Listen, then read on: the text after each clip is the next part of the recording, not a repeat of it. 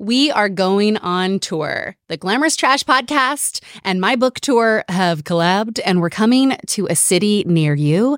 Click the link in the show notes to get all of the deets. We're coming to New York City on June 4th. We are kicking off an event with Jon Stewart. No big deal. That's our very first show in New York City. Then we're coming to Washington, D.C., Nashville, Chicago, Santa Fe, Albuquerque, Seattle, Portland, and Los Angeles. So get your tickets now. We are doing 3 different events because, I'm always doing the most. That's just on brand, right? First, there's a Glamorous Trash Party. It's the podcast meets the book tour meets Coachella, a live show featuring podcast segments, book segments, a very special guest, and of course, there's a runway walk at the end for people to show off their fits because the dress code to every event is obviously Glamorous Trash. We are also doing a cookie country club. It's the anti-country club country club, and it's very dreamy. You get like a bunch of products, there's little events, and it's a more intimate event where you meet other cookies and listen to a book chat with me and another special guest. And then the final event, the Behind the Bangs writing workshop. I finally did it, put together this workshop because I wrote this book in many ways for younger me. And younger me would not have gotten off her couch unless there was also a workshop being taught. I wanted the gyms. I wanted the knowledge. I wanted the education. That's what I would have wanted. So I've decided I'm doing it.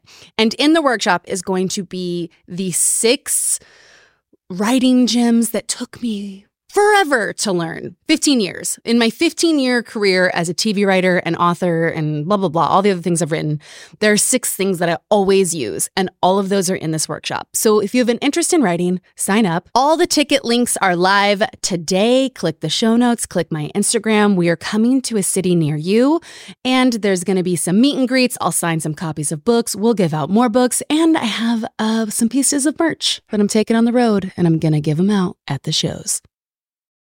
Before we dive into this week's episode, I want to give a shout out to some great reviews we got. Reviews mean a lot to this podcast and to me.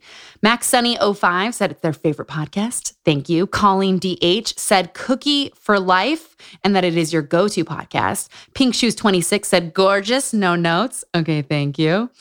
Melly with a crown said obsessed and that you love the wedding pics from me and Kate. Thank you for going and looking on my Instagram. Hot plug at Chelsea Devantez. I post a lot of pics. Beckles 1017 said an absolute favorite in all caps and that you're always calling out stepdad energy. Thank you for going out in the world and doing the work. Heavy Yevy said amazing, superb, incredible. And that this podcast also introduced you to other great podcasts like Enemies with Lisa Traeger, which I love her so much. Manda Panda 710 said you've never been into these type of books, but that you're into this and into this podcast. So that means a lot. And Lori Cromie said, call me the Cookie Monster. You wrote the most beautiful, well-written, thoughtful, kind review.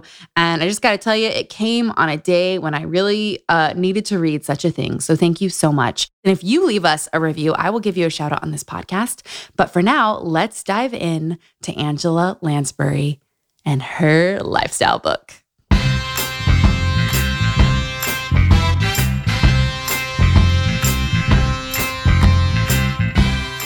Welcome to Celebrity Book Club. This is a podcast that recaps and celebrates the memoirs of female celebrities. I'm your host, Chelsea Devantez. I'm a TV writer, comedian, and filmmaker, and sometimes I'm in stuff too.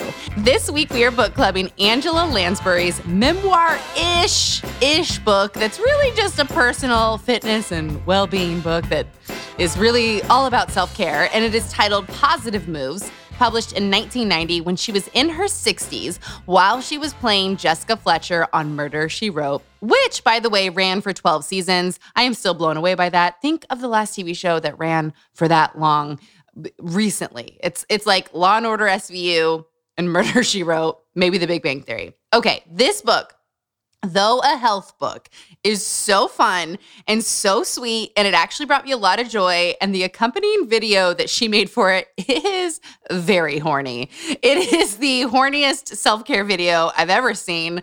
You should definitely, if getting high is your thing, get high and watch it. It is over an hour long. It is very 80s, and there's just There's so many crotch shots of her just like gently stretching. It's a wonder to behold. There's a bath. She gets in the bath. Lots of lotion. We're going to play a clip from it now and dive into the episode.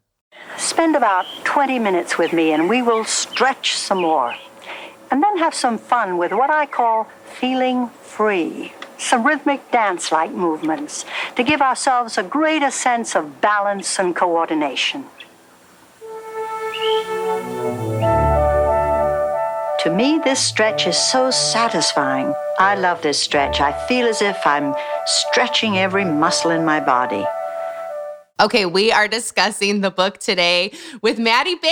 Hi, Mattie. Hi, Chelsea. Oh, I'm so happy you're here. Okay, Mattie is a comedy writer and film director who just wrote on ABC's upcoming show, Not Dead Yet, which, Mattie, I have not dropped on the podcast what TV show I've been writing on for the past 5 months. So this is actually the hot announcement to all the cookies that I just wrote on a show called Not Dead Yet on ABC with Mattie. It's how we met. And it comes out in February on ABC and Hulu. I'm really excited. I'm also so glad we met. Look at us, Chelsea.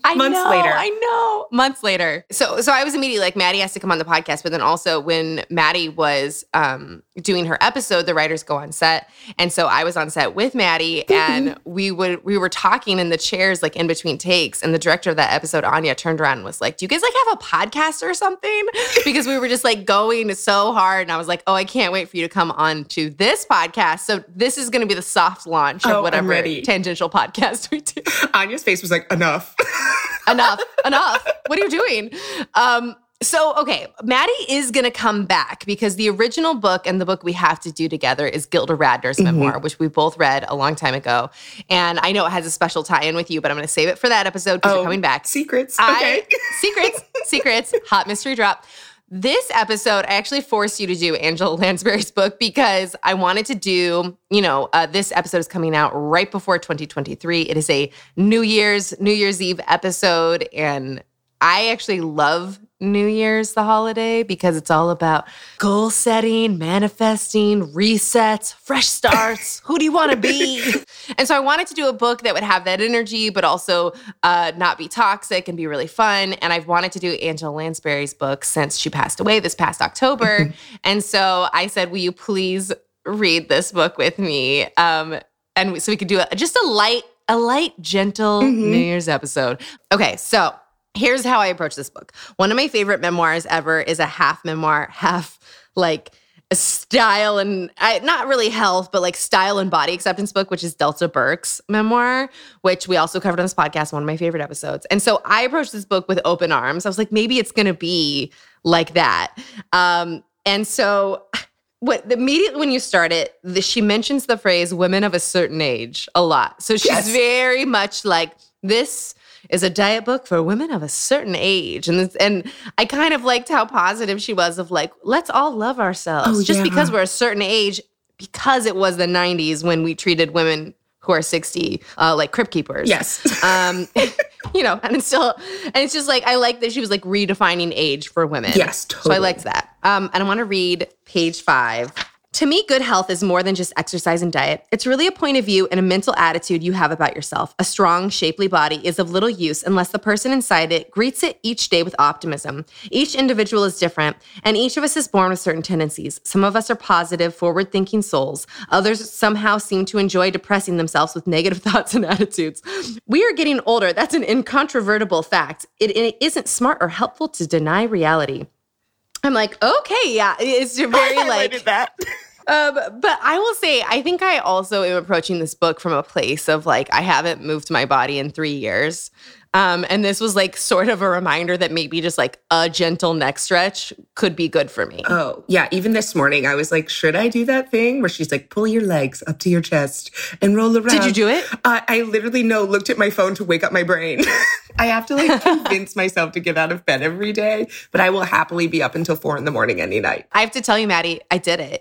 She was like, I'll get up 15 minutes earlier than I have to just to have this time to breathe in the morning. It's a moment for myself that gives me a sense of taking charge. And then later she says, after you've slept on a problem, you can often see it in a much clearer light. The solution has arrived while you were sleeping, and there it is in the morning. I believe that by taking a moment to breathe in the morning, you take the time to recognize your solutions, to understand that you know how to proceed with a problem that seems like a muddle before you literally slept on it. I said, yes, I want to know the solutions to all my brain problems at night. And so I woke up, I stretched my arms up. I was like, good morning. Did you greet the sun like she told you to do by the window? I greeted the sun. Yeah, I said, what is up, sun?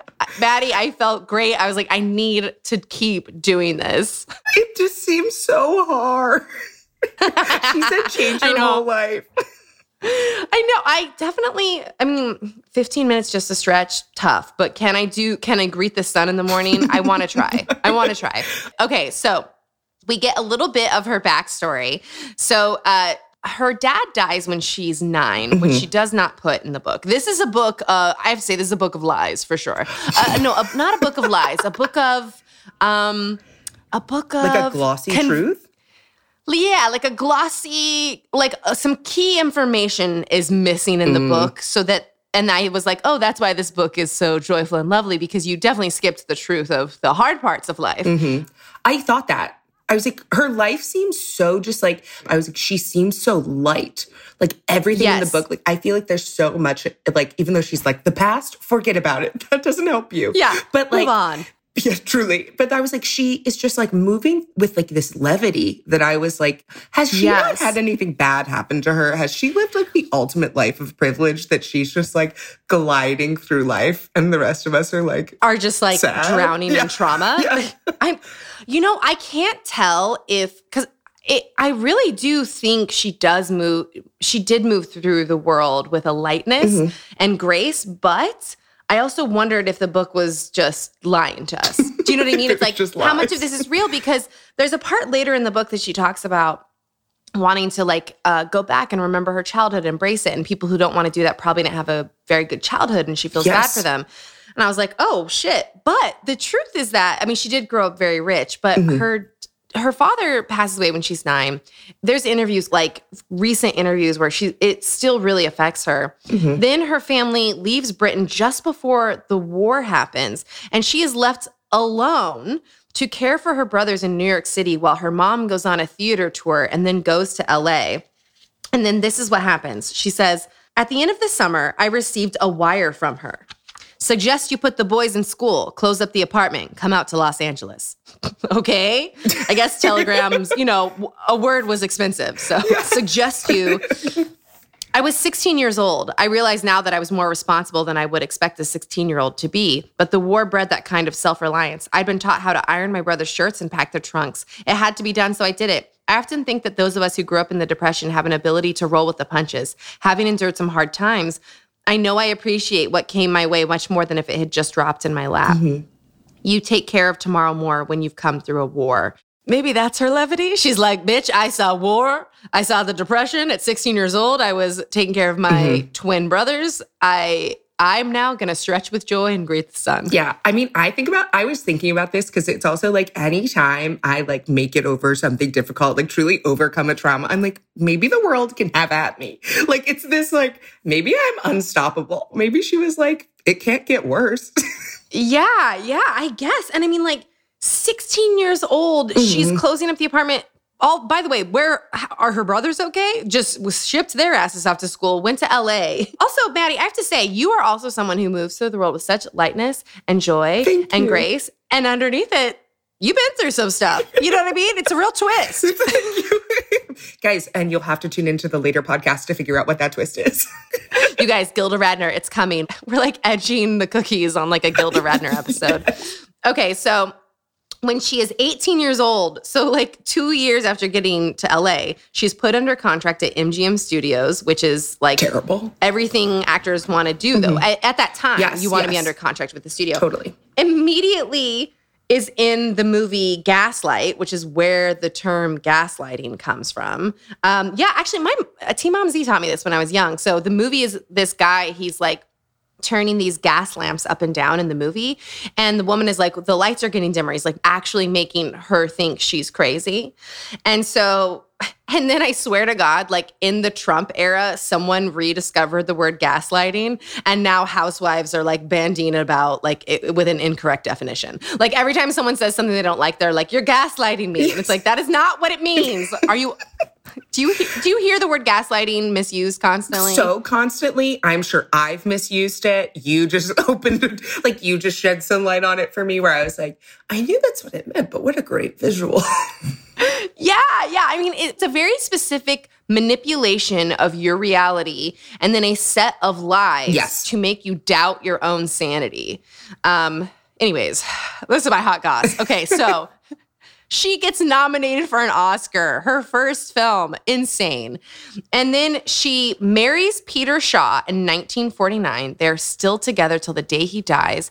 She is quoted as saying they truly had the perfect relationship. And in the book, you know I love this, she printed her wedding pics. And I'll put them on my Instagram again. But did you see them? Yes, I saw those. And then them just in the garden. Like I literally put it like a note next to them in the garden. Is this the idyllic partnership? Like, yes. Yeah, and they have tea every fucking day. Oh my God. But also when she then talks about like keeping an air of mystery for him, I was like, I know. And like, it is pretty outdated. And she's like, let him wonder where your beautiful lashes came from. Like, what man needs to like not know how you get ready? Like, that's funny to me, where they're like, don't tell me why you look like this. I want a mystery. Like men want to be like Jessica Fletcher in their marriages. They're like, ooh, how'd she get so pretty? What's the mystery? Okay. So her wedding pictures were gorgeous. I'm sadly still so horny for wedding content. Like whenever I see a woman's wedding, like her wedding dress is like this white floral print and kind of, it almost is like, it's like a Ralph Lauren polo shirt became a dress in this sort of white floral print, and then she has a white flower crown. It is so gorgeous. Yes. Oh, it's beautiful. It's like just above her ankles. I really loved it. I gave it a 10 out of 10, especially that year. And like the flowers on her head. Mm-hmm. Oh, I loved it. And then here's the thing. She skipped that she was married before. So she just didn't include it in the book, which I guess, I don't know. I guess, sure. Maybe you can't work out if we're talking divorce, but. Also, there's no Google. You don't know. Oh, that's right. In 1990, you don't know she wasn't. You're right. She's just rewriting the narrative. She said, this is actually my truth. Peter Shaw was my first. So she was married before to a PR guy for 1 year who leaves her by coming home to a note, the original burger on Sex and the City. Thank you. That's exactly what I was thinking. Yes. So he leaves her with a note that is like, sorry, I can't go on. From Google, I found out he was actually gay. He was fighting himself, but and so then she remarries Peter Shaw, but never talks about it. But from the internet says that they stayed friends, like distant friends, which I love for them. Me too. Okay, so then we're kind of still back in the beginning where we're getting to learn about her life, and I have the funniest cookie tie-in. So she was in a movie called Kind's Lady with Ethel Barrymore. Now, Mattie, did you know that Drew Barrymore is of the Barrymore line of like generations of famous actors? You act like I don't love Drew. I love Drew. I don't know. But Ethel Barrymore gets sick for 3 weeks. And so they shut down the movie and the actors in it get paid for 3 weeks. She says, we were laid off for 3 weeks with pay. So that paid for a swimming pool. We called it the Ethel Barrymore Pool. And the cookie tie-in is that Patti LuPone took her settlement from Andrew Lloyd Webber and made the Andrew Lloyd Webber Memorial Pool at her house, which because she wants him dead, because she hates him. I didn't know that. I love that. I know. But it's like all these like little celebrity names pools. It makes me want like some sort of, what kind of pool do I want? I think I want like, I want like a punny celebrity name for my pool. Do you know what I mean? Like, yeah, the Matthew Pooley or and then the other wild cookie tie-in is that she has a house in Malibu with Peter and it's destroyed by a terrible fire in 1970. Malibu and the fires. I mean, oh my God. But also in Minnie Driver's celebrity memoir, her Malibu house, there's a fire all around it, but she saves her house, or her house is saved. And Ricky Lake's Malibu house is destroyed in a fire that she has to go to court because they think Ricky Lake started it. And she has to like prove her innocence. Oh my God. So this is like a very weird like Malibu fire celebrity book club theme. Okay. Then, Mattie, did you notice this? Mm-hmm. So she prints a picture of, she said, the caption is, here's our young family in California in the late 50s. It's her and Peter and their 2 kids. She had a girl and a boy. Now, here's the thing. Earlier in the book, she said Peter Shaw's son from his first marriage also lives with them. I forgot about, oh my God, girl. She just like cut the other son out of the book. Okay, I didn't.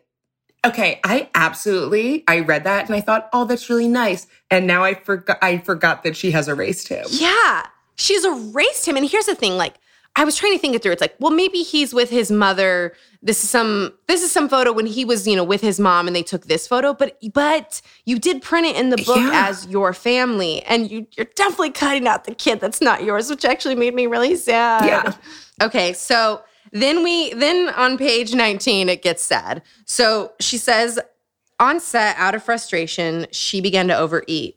I became quite sedentary and overweight, carrying around an extra 15 pounds. I said 15! I circled how much she weighed later because I wasn't sure if we were going to talk about the fact that I was like, my queen, this is not... This is not good, my queen. It's actually really bad and toxic. I wonder why I had a good time reading this. I'm not sure. So we're going to get into that later. But we're sticking to the book for now. What did you think of this? She did her own makeup for the show to herself at home. And she also, later in the book, says she dyes and cuts her own hair. So that little Angela Lansbury haircut, that's her. Yeah, she went, doesn't it look good? I went, how do you see the back of your head? Yes. Also, like, a part of me got mad for her. I was like, this should be done for you. And then I realized in the book, I think she wanted to do it herself. I think she's like, very much like, minimal makeup looks best on my skin. Yes. I know my skin. I know she is her own hair and makeup. Oh, it became very clear to me that she's so aware of her appearance and the way she looks, and not only the way she perceives herself, but the way she wants other people to perceive her and take her in. So I think her being in charge of her hair and makeup was her being like, no, I have the ultimate control. You're right. She just took it into her own hands. It's so funny to think about that show. She's just the hair and makeup artist. Yes, but also her skin looked so porcelain. Then she has really good advice. This is advice that was actually given to me in acting school. Such a bummer, but great advice. And I think it applies to everything in life. And she's giving this advice about health and wellness. Whenever I've trusted my instincts about what's best for me, it's worked out well. So if you take my message to its logical conclusion, you won't follow my recommendations wholesale. I invite you to consider the philosophy and activities that have been beneficial to me, but always respect your individuality and your knowledge of yourself. Remember, you know better than anyone what works best for you. That's career advice. Mm-hmm. That is relationship advice. That is, even listening to this podcast advice. You know what I mean? It's just all the content you ever take in, books, anything, you just have to take what works for you and leave the rest. That's some of the best advice I ever got in school. Mm. Yeah, I like that. Because I think also, I guess part of it, she does do this thing, again, like I said, a bit of grandma, come on. But then every now and then you're so wise. That was so wise. Yeah, and also, I think the reason why the book brought me joy is because she doesn't seem that hard up about it. No. She's just sort of this is, hey, here's what I eat, but honestly could care less what you do, and listen to some gentle piano. Have a great day. Or okay, here, I'm gonna read you a bit that I highlighted that I really liked, where she goes, I'm continuously beginning. Everything I do is another step toward growing up to attaining the optimum. And I was like, yes. Oh, I think there was so much in this book that was about not being afraid to try new things and not seeing I think especially it used to be women hit 30 and then what are you doing with your life? And it's so much of this was I am starting new things now. I'm learning new things every day and I'm always trying to become my best self, which I thought was very beautiful. I think that is really beautiful. It's this joyful and sad thing in this book where for the time in 1990, and sadly a little bit for the time now, what she's saying is very positive and in a way woke of how we treat women, how we treat aging. And it's sad that was revolutionary and also you're happy it exists. Yes. But also later in the book, she's going to say that in The Manchurian Candidate, she was 37 playing the mother, the gross old mother to a 34-year-old actor. And later has to convince people that she's not like actually 90 in order to like keep working. Yes. And she was 37. It's just angering, but that's where you're like, oh, this book for this moment in time, revolutionary. Yes. She didn't just like accept her fate. Yeah. And she was also telling everyone else, like ignore culture, like love yourself. But then, okay, and then she does the opposite. So she lots of lotion. She loves lotion. If you see the video, she's bathing in lotion. And she gives herself a massage to get her circulation going, get to know her body, remember who she is. You're like, love that. Then she says she pinches the parts of her body she doesn't like. I said, no. Ma'am, this is not how I can begin each day. Are you kidding me? And I think she was like, I think she was seen as like, send some blood there, get it moving. But I don't know. Maybe that's me trying to be nice about it. But then she'll flip back to great. I actually thought of you when I highlighted this. She said, I make a concerted effort to banish any destructive attitudes I might have been holding in. There's a trick I use. When I catch myself saying, I can't do this, or that won't work, or I'm not good at that, I quickly say to myself, cancel that. I'm going to expect the best. That is exactly what I do. I'm always like, I'll have a negative thought and be like, who is this for? And then I'll be like, moving on. I'll be like, is this helping anything? Or I'll say the exact opposite of what I just said in my head and then be like, power through. Power through. You're better. I have to say, I am vicious to myself in a way that I can't. It definitely is like tied to my mental health. See previous episodes. And it's very intrusive. It's like hard to sometimes get it to go away. And so I want to try like something cutesy like that. Cancel that. Ooh, cancel that. I'm going to expect the best. The other one has really helped me too is my therapist taught me this is, what if it goes okay? Not great, not good. You just say, well, what if it goes okay? And I never ask that. And that's helped me in my most anxious moments. Chelsea, I think it's like one of those things too, where it's like, you're so immensely talented and like truly have this light that like truly radiates when you walk into a room. So I think it's just like but it's just kind of one of those things where you're like, why would you doubt yourself? Like, and me just being myself where I'm just like, Chelsea, no, like, don't do it. And I think that's just the voice where you have to go, no. No, listen to Mattie. Don't listen to yourself. I honestly am going to pull this from the podcast and then just like, maybe it's my ringtone now. But also, don't you feel like, really like when any of my friends are, they kind of like open up the dark thoughts they're having, whether it's like a relationship or something, you're just like, no, you God. And it's not like in a hyperbolic, like it's not real way, but it's like truly like the most beautiful, talented creature on earth. Like, how could you do this to yourself? Oh my God. Do you remember what I said in the room that became a running joke? I genuinely pitched this, you guys. And the room laughed me out and then it came up as a joke, but I don't even remember where I heard this. Like if Mattie was like, I'm not good at this. I go, hey, don't talk to my friend like that. I love it. Don't talk about my friend like that. Don't talk about my friend like that as a way to say, like, don't be mean to yourself. That's my friend. But then at the same time, we started a jar for another writer in the room, and I made bucks for every time she said something bad about herself. I was like, you're going to pay for this. Yeah, I mean, do you think that worked? She did really slow down because she's like, I'm going to lose a lot of money. Maybe just put money on the line. You got to put accountability on. I just have to say, I really love that this is our like launch into the New Year episode. I feel like lots of hot knowledge is dropping right now, Mattie. Hell yeah.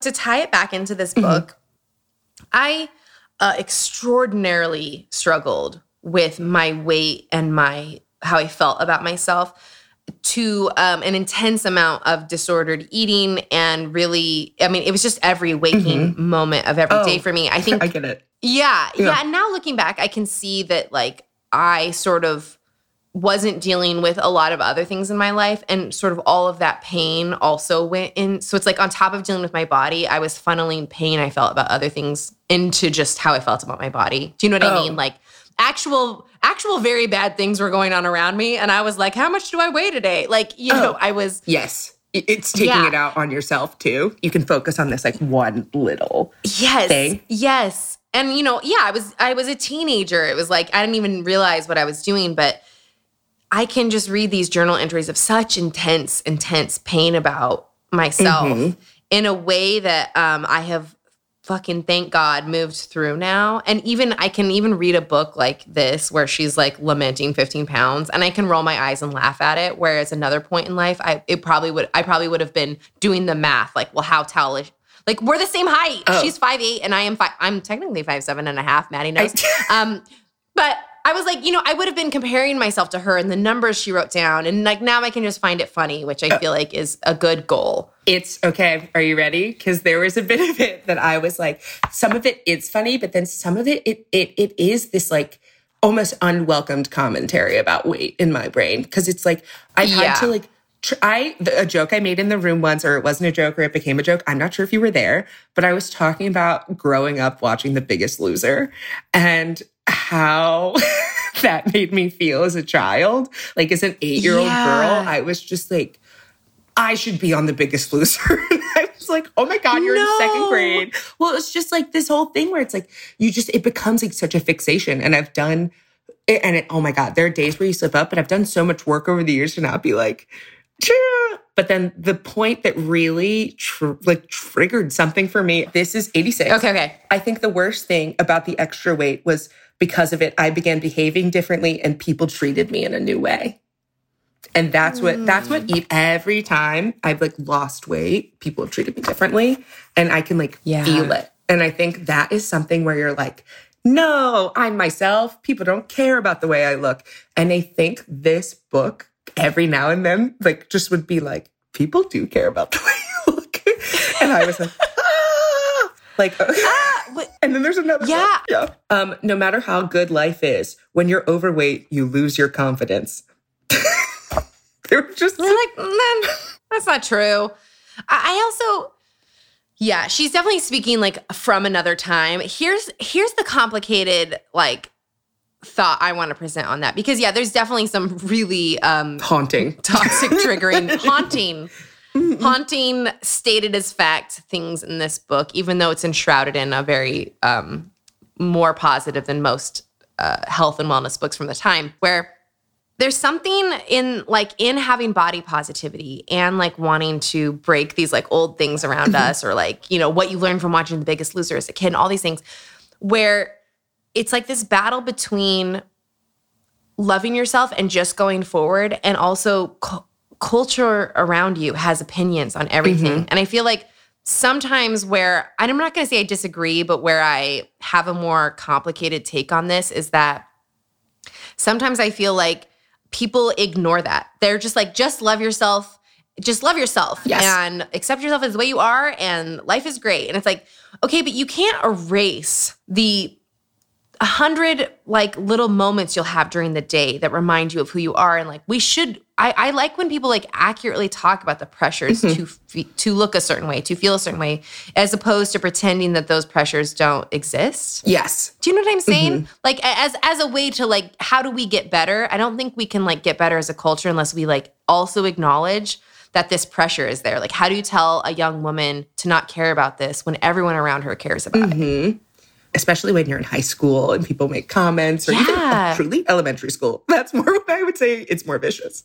Yeah. I mean, oh my God. I remember freshman year of high school, this girl lined me and some other girls up to see who had the biggest butt in the freshman class. Okay, a flex now, and but bad. A flex now, as I say, it was me. And I just but I remember feeling so ashamed of something that I truly treasure this ass, Mattie. You know what I mean? Like, Sibling fights are unavoidable, but what if every fight you had was under a microscope on a global scale? That's the reality for brothers Prince William and Prince Harry. They were each other's closest friends and allies since the death of their mother. But that all began to crack as they married and took wildly different approaches to their royal duties. Wondery's podcast Disintel is hosted by comedians Sydney Battle and Matt Belisai. Each episode unpacks one of pop culture's most iconic celebrity feuds, and they recently took a deeper look into the real reason William versus Harry started. It's actually much bigger than these two brothers, stretching back into the history of the British monarchy. Did their feud start with the royal family's mistreatment of Meghan Markle, or was it something that started much earlier? Follow Disintel on the Wondery app or wherever you get your podcasts. I started this podcast because I have been obsessed with memoirs my entire life. And I can't believe it, but I got to write my own. And it comes out on June 4th, and you can order it right now. The book, I was asked to describe it, and I said, it is an absolutely harrowing, traumatic memoir, but funny. So if that sounds good to you, order it. Let me give you some topics that are in this memoir. A female best friendship breakup. How I got my break into Hollywood. When I found out my dad was not my real dad. The time I dated a magician. Are those last two related? Who's to say? Read the book. Growing up in Utah. Growing up around cults. How I got into therapy. Listen, I could keep going. Each chapter title is a different woman's name in my life. Some are heroes. Some are motherfucking villains. But you know what? A villain and a hero, what are both of those things? A leading role. And we do love women in our leading roles. So pre-order the book. It matters a lot. I linked everywhere that you can buy it in the show notes, but go anywhere. Also, I am reading the audiobook personally. So I'm personally narrating it. So if you like this podcast, get my longest podcast ever. And the audiobook is also available for pre-sale everywhere you get audiobooks. And thank you so much for listening to this podcast. You are the reason I got to write a memoir. So thank you so, so much. Okay, backing into the book, she says some really painful stuff. So a celebrity book club, drinking bingo. She lists her exact weight. Yes. This was fucking tragic. She's like, we were watching a video of my grandson's birthday. I remembered the barbecue, the happiness of the day. It was so joyful to have my family. I felt all this love until I saw the video and I saw that I was hideous. I was a hideous beast. You're like, no. And then she's like, I was so overweight. I was a beast. I was. Chelsea, that begins this chapter. That is how she opens this chapter about weight. I know. I was like, also, and what she considers overweight. Yeah, it was, you know what? You're right. It was painful.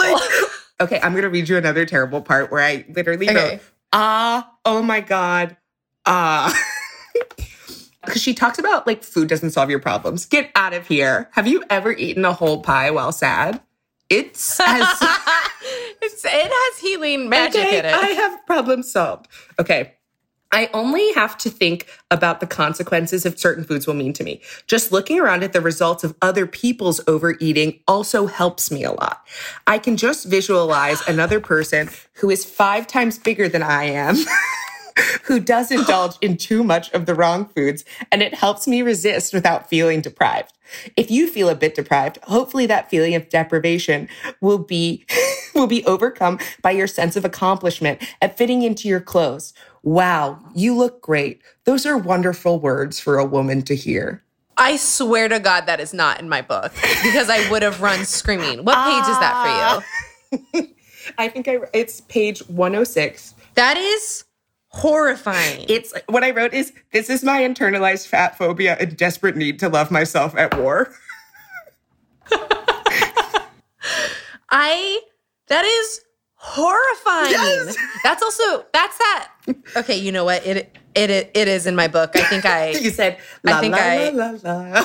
I somehow I don't know. Maybe that's why I had to go. Oh, that's right. The anti-meme pages were before this, and I was really into those pages. I took pictures and sent pics to my godmother, and so maybe I missed that next page, which is probably the worst page in the book. No, you read the whole page, and it only gets worse. And then the next page, you think, no, Angela, no. Okay, so then she talks about how, some women will poke fun at all the food they eat. I wrote, Angela Lansbury, you've never been called fat. I literally was like, yeah. This is just, getting ahead of the problem and, calling it out so, other people can't call it out and, made snide comments. And she goes, if you indulge in telling this sort of story, it might be worthwhile to think about the entertainment value being overweight is providing you. What? Oh, my God. I seriously... But then, because then she'll have something nice where she'll be like, she'll be talking about how curves are good. And it's a little problematic, but she's like, curves are good. And then she's like, women go overboard with dieting to compete with other women. Don't do that. And you're like, okay, that's nice. And then she said, by all standards of thinness, I'm not thin. I'm just regular. I said, get out of here. Get out of here. Star. I'm just regular. I'm just a regular girl. But, you know, in the sense of like 1990s, what thinness was, like, fuck, yeah, I guess she was regular. Like that, like Kate Moss, a paper in the wind blowing away. Yeah. Yeah. Well, I'll tell you what actually sadly triggered me besides the chapter about making bread. And I was like, God damn it. The second bread fucking book this year, Constance Wu's was the first. What triggered me was actually the menu. Her day's menu. Yes, Chelsea, yes. I mentioned this earlier. I was like, what a sad eating schedule. I know, but weirdly also what triggered me was just like, it almost felt like influencer, like you could see a TikTok of like what I eat in a day and like all these fresh veggies and fruit and cute plates and just like, that's so, I don't even, the preparing feels tenuous. Also, who has the time? It is such a privilege to have the time to have like these prepared, organized, like healthy meals.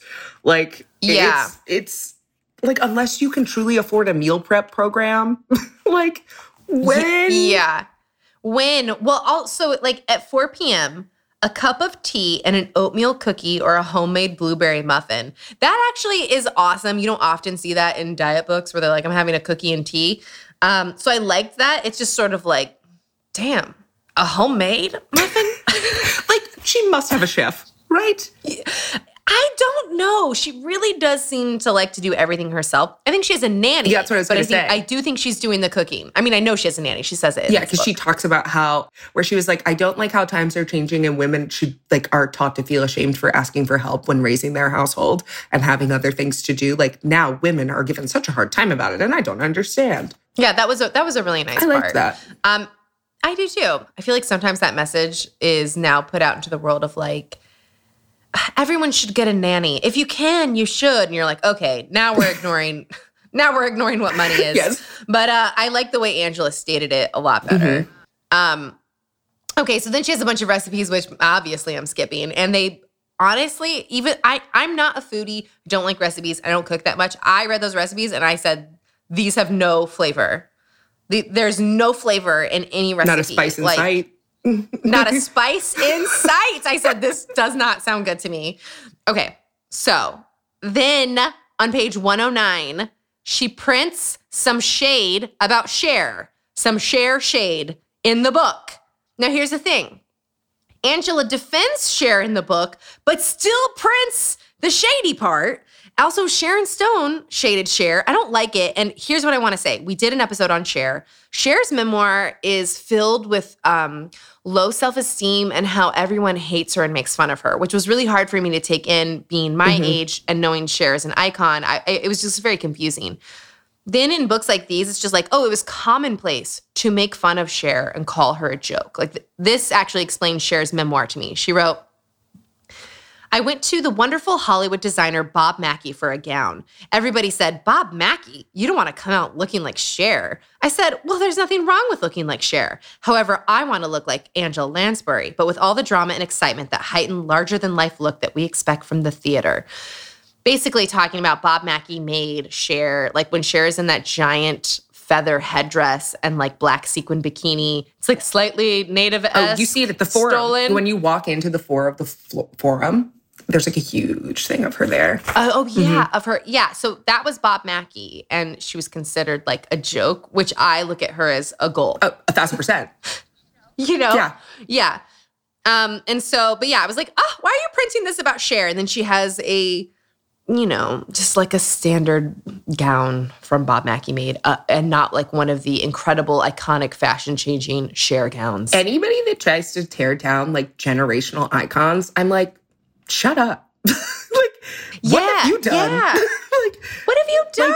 And also, where's your courage? Where's your courage to be fucked up and have everyone look at you strangely and keep your head held high? Okay, and then here's just like a theory I have is we just build female pop stars up to absolutely tear them down. Especially when somebody really starts to rise and really starts to make it big. I just kind of wait. Because suddenly everybody turns on them and everybody hates them and they suck. And I think so much of that culture shift is just because this woman has taken up too much space. Yeah. Also Anne Hathaway. Oh my God. That's the Anne Hathaway. I literally, you know what I mean? Also didn't even know people didn't like Anne Hathaway because I had always liked Anne Hathaway. And then people were like, she sucks. I was like, no. Yeah, but it almost became like a cultural joke moment the way Keanu Reeves did in the 90s, of like where kind of everyone sort of decides this thing that then takes over your narrative. And Anne Hathaway steps away from acting for 4 years. She said, people were sick of me. Yeah. And then she comes back around, which, you're totally right. It's like we build the pedestal to put them on it to have the fun of shoving them off, and only to women. We don't do it to men. Hello, Brad Pitt. No, you're still around. No. Like, what? You're still around. Angelina Jolie said, you abused our children. And people are like, oh my God, Brad Pitt and Jennifer Aniston.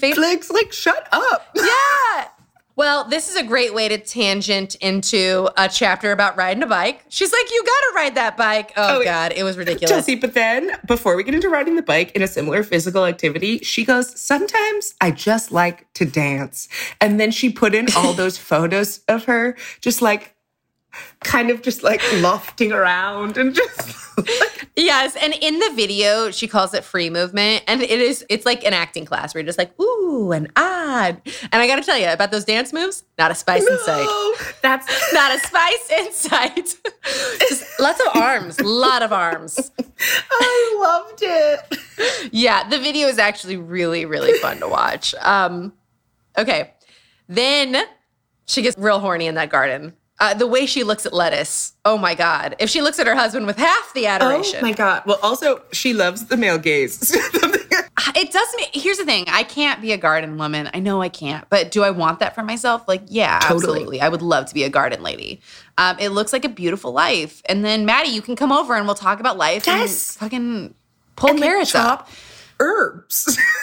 Let's chop herbs. What are we going to make? I don't know. Both of us. Then she gets really horny for teacups. And Mattie, this I can do. I can collect teacups, and I will. Literally, the moment I finished reading this, I said, this is my life now. Okay, here's the paragraph. I have a special collection of teacups that I've acquired over the years. Some were gifts, some lucky finds when I was traveling or working on location, some remnants of old sets of china. One day, I might use a dainty pastel cup that was my sister's favorite. The next day, I'll be in the mood for a big, bowl-like peasant's cup I brought back from Ireland. Each has the power to evoke an atmosphere and time and place in my mind. I said, I want to fuck with cups like this. Yes, I want to just like each cup has a fucking story. And then this actually, if there is one thing that elevated my life in the book, it's this.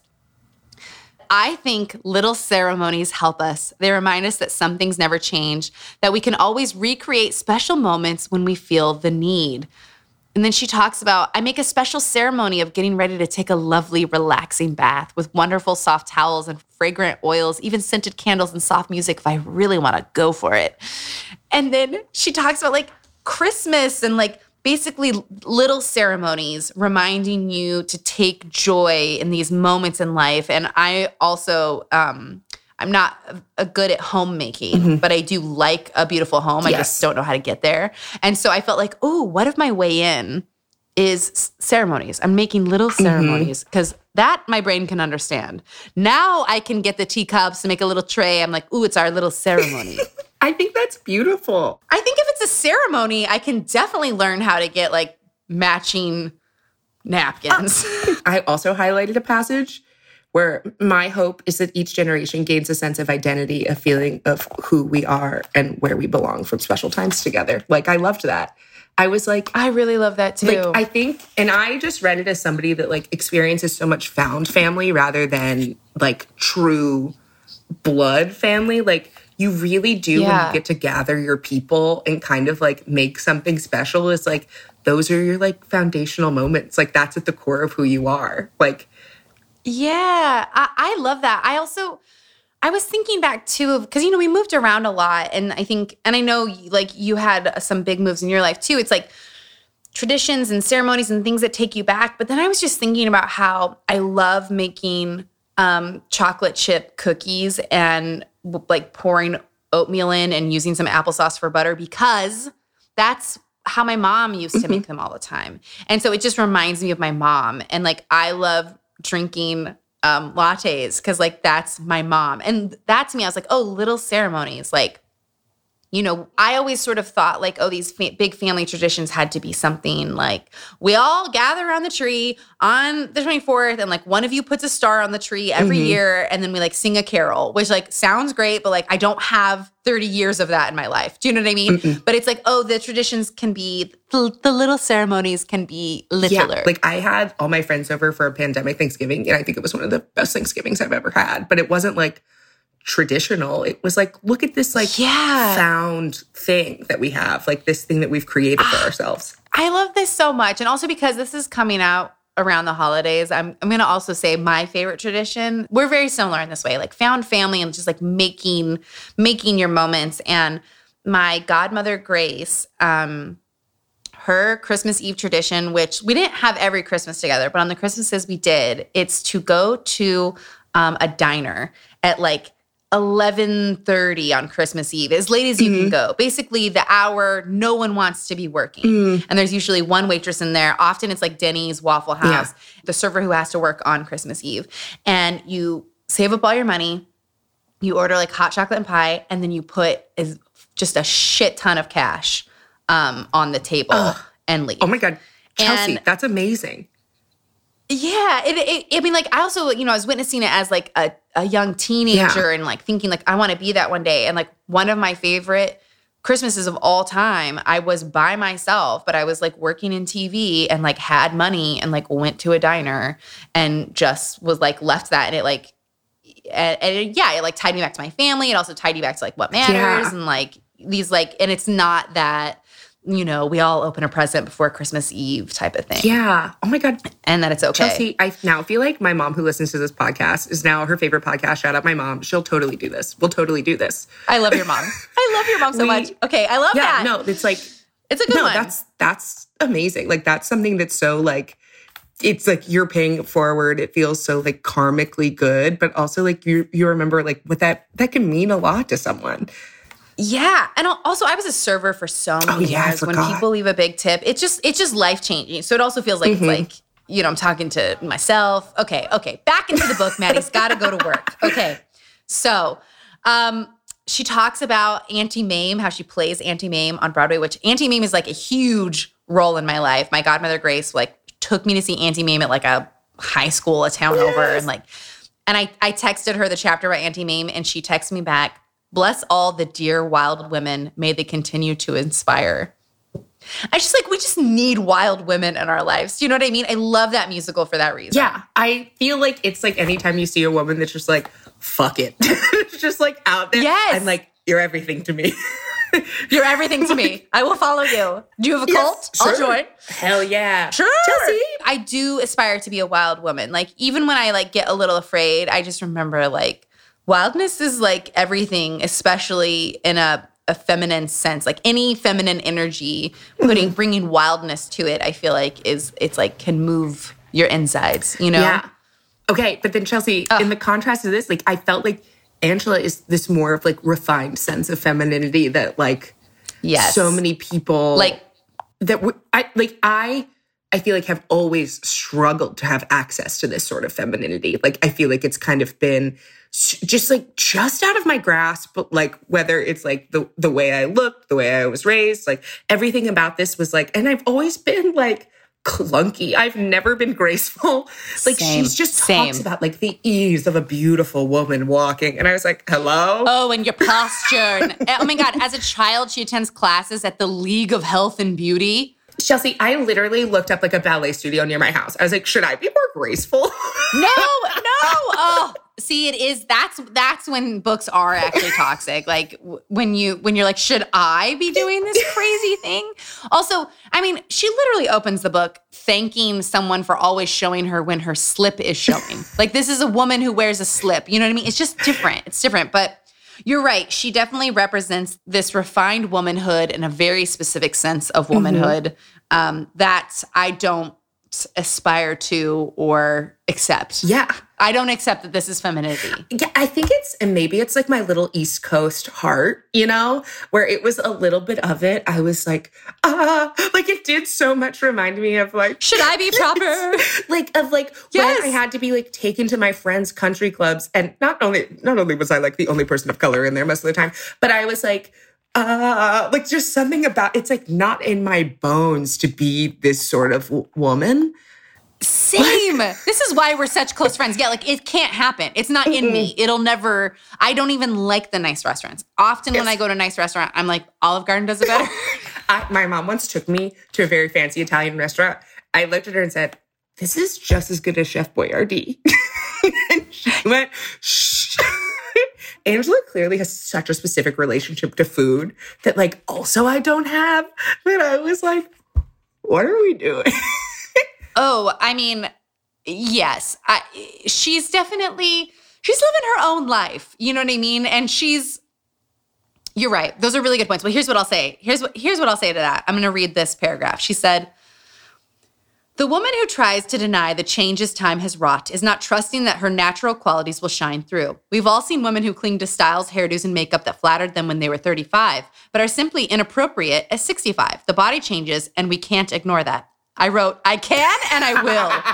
Literally, Jesse, for a second, I like almost stutter stepped. I was like, ma'am? And then you were going to go, I agree. Honestly, no. No, the older I get, the more quote unquote inappropriate I dress. Like, I don't adhere to this in any fucking way. And I never will. Yeah. And I think that's like very dated and ridiculous. Well, it's so interesting because there's so many times in this book where she contradicts herself. Like I can feel I can feel her wanting to be progressive and she kind of retracts it. Like, cause I think it's like, that is truly what's in her bones versus like, I think what mentally she's trying to be and what she's striving towards. Like, cause I believe her. She says every day I try to change, but then it's like she in the beginning of the book is like, women who are older should not be limited. You should be able to like be yourself and accept this is a new phase of life. But then she says this where she's like, be the person you're meant to be. Like you have to change with each decade. Like she said something like, oh yeah, right in the beginning where as we grow older, I wonder whether much of our behavior alters because we feel differently and respond to real physical changes or because we think we are expected to behave in a certain way in order to act our age. And she says it on page 4. Yeah, but here's the thing, though. And this is where I'm like, this book she's rewriting the narrative. We already know this. But it's like, if you don't think Cher is iconic, I don't trust your taste in what you think a woman should wear at 65. Yeah, absolutely not. You know what I mean? Yeah. Okay, we have to get into the rest of the book, Mattie, before you go. So I love it. She says she got plastic surgery twice on her neckline. I said, yes, admit it, because this seemed like something she wouldn't have said. So I said, okay. And then she says some more things of like, don't you want people to enjoy your good looks? Yes, and you're like, I also highlighted that. Like, yeah, boy. And then let's just read the end of the book because we really are at the end and we have a cliffhanger to come back. Not a cliffhanger. We have a twist to get to. She says, very end, I feel it's worth it to continue to present yourself as a woman of loveliness and dignity, a woman who feels good and knowing she's looking her best. You continue to attract attention as a feminine, sexual person. The right kind of attention never has to stop unless you want it to. Okay, that was not the epilogue. That was the passage where she talks about like, stay fucking. Fucking doesn't go away. You keep having sex if you want to have sex. And you're like, I liked that she included that. And in the actual epilogue, she's back in Malibu and she ends it with, I've been daydreaming a lot lately, envisioning a piece of land where I can create the kind of garden I'd like to have, where I'll enjoy the luxury of space and privacy. I already find myself putting things away that I'll move to my country house, even though it doesn't exist yet, except in my imagination. When I find this magical spot, it will open up a whole new world for Peter and me. There's a lot I haven't had the chance to do yet in my life. I have so much to look forward to, and so do you. Now she's back to being a joyful lady. I like it. I'm telling you, like now, Grandma is all over the place with her advice. She really is. She really is. Now, here's the tricky twist. I'm ready. So Peter Shaw, her only husband, but they have this strong marriage. The interviews are just like, this is an incredible, incredible person in my life. So I said, let me look this man up. He was her husbander. He was her manager. He's a husbander. I said, I don't believe anything about this marriage anymore. And maybe, like, is it possible to have one good husbander? No. I say no. No. I don't think so. It really, and that kind of made me look at everything through a different lens. I even thought to myself, did he make her do this book? Did he make her say, you want a country house? You write a diet and health book. I am your husbander. Like, I don't know. And then, so here's the thing. I said, I need to find the truth about her husbander because it wasn't in the book. I just Google Angela Lansbury, Peter Shaw, scandal. I'm just looking for anything. Okay. I find out that in the book, she says, at one point, we wanted some fresh air, and I always loved Ireland, so we moved to Ireland. There's this whole chapter about being in Ireland. In interviews herself, she said she found out her 2 kids, teenagers, were hanging out with Charles Manson. They were abusing heroin. What? They were intensely abusing heroin. So they up and move the family to the countryside of Ireland. Her kids are prescribed methadone as they detox off of heroin. Shit. And she just kind of holds them captive in Ireland, which honestly, I gotta say. Go off. Good? Yeah. Yeah, I like that. And but in the book, she's like, we just enjoy Ireland and I wanted to cook. It kind of skips over, her kids falling with Charles Manson. So it's just, there's a lot missing from the book. So, Mattie, we end every podcast with something I call the Bookdale test. Yes. 3 questions. First question, was the author vulnerable? Did she share her truth? Her version of it, I guess? Yeah. I'm going to give this one a no. I think she does do those stretches for sure. Oh, yes. Like there are bits where I'm like, I believe this is how you live your life, but I don't believe you're opening the door into your soul, Yes, completely agree. Okay, second question. Was the book entertaining to read? Yeah, I think so. I think I was entertained in the sense that I was like, Yeah, I would say it was gentle. It was gentle. Shock value. I was like, it did have shock value. And that video's entertaining as hell. Okay, last question. Did reading this book elevate your life in some way? I always love putting my mental strength to the test. And this made me go, have you grown? Have you? And there are bits that really stabbed into like the insecure still parts that are like lightly protected, But then there are parts where I was like, you're wrong. Like, which made me go, yeah, I've grown. Yeah. And you know what, Mattie? Right now in this moment, we're taking those Angela stabs and we're throwing them in the trash together spiritually over this Zoom. Wait, Chelsea, can I tell you my fun Angela Lansbury story before we go? Yes. So in high school, my senior year of high school, I played Madame Arcady in Blythe Spirit. My high school play and I go down to see Angela Lansbury as Madame Arcady in Blythe Spirit at the National Theater. She is at this point, she is so old. And it's so clear that the whole play is revolving around her. Like everybody's here to see her. So there's obviously this rift between the cast. Because there are points where I know every one of Angela Lansbury's lines. And she is skipping 15 pages ahead and then going all the way to the top of the play. And we are close enough to see the actors' faces where I was like, they hate her right now. Because the actors are really... What do you think was going on? She's really I remember she was walking around stage like, blah, blah. And I'd be like, that's not the line. And then she'd be like, but your husband is the ghost. I mean, your wife. It would be stuff where... What? And she'd be like, anyway... and she just and then the other actress would be like, Madame Arcady, don't you want to show us something? It was just... Mattie, I feel like this is further unlocking the mystery that is Angela's got some darkness that she is not sharing with us. And we need to Jessica Fletcher Murder, She Wrote, the real Angela Lansbury. That is a wild story, especially if that wasn't opening night. No. And she didn't know her lines or something. She was just hopping all over the play. It was so funny to watch. They were pulling it off in a way. They were all clearly everybody else around her. It wasn't their first rodeo with her doing this. That's amazing. Mattie, tell everyone where they can find you and follow you and love you as much as I do. Oh my God. Everything is Mattie Bayne. MattiieBayne. All platforms. All platforms, baby.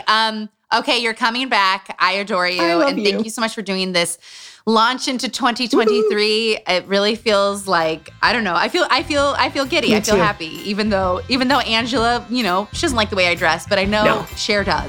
And that's all that matters to me. Fair enough. Fair enough. To 2023 we go. for this week's episode. Before we go, I do have to give a shout out to Angela Lansbury, putting a whole chapter about teacups in her book, and a year later playing Mrs. Potts in Beauty and the Beast with her son, Chip, who is a teacup. Very, very meta. I hope you enjoyed this lighter episode and that it was lighter and that hopefully you just took like one good thing and left the rest, just as Angela said. Since it is our New Year's episode, I'm going to share my New Year's resolutions for this podcast. In 2023, I have a big one. Let's see if I do it. I'm laughing as I say it because I'm trying to shake myself seriously. First resolution for 2023 for this podcast, I'm going to try and cry less. That's right, going to try and cry less. Resolution number 2, I'm going to make the How We Met stories shorter. I ran into some anonymous comments saying they wanted those stories to be shorter. If you agree, throw it in a review with, 5 stars, and I'll be like, yeah, okay, good, I'm on the right path. If you love those stories and disagree, let me know. And then third resolution, it's not really in my control, but I'm really craving one of those life-changing memoirs that can just really shift kind of the course of your existence because the book is just so good. And I'm just hoping one of those comes out this year. And there's so many new memoirs headed our way in 2023. I have very high hopes for them. I hope you have a wonderful new year. Support us on Patreon if you can. I will see you on the Facebook group. If this episode made you have thoughts and discussions, which I'm sure it inspired a lot about some of the crazy shit Angela said, drop it in the Facebook group or drop it in the comments of my Instagram post. I'll make a post about this episode and you can have conversations there. Okay, on to 2023. I hope you have an amazing new year.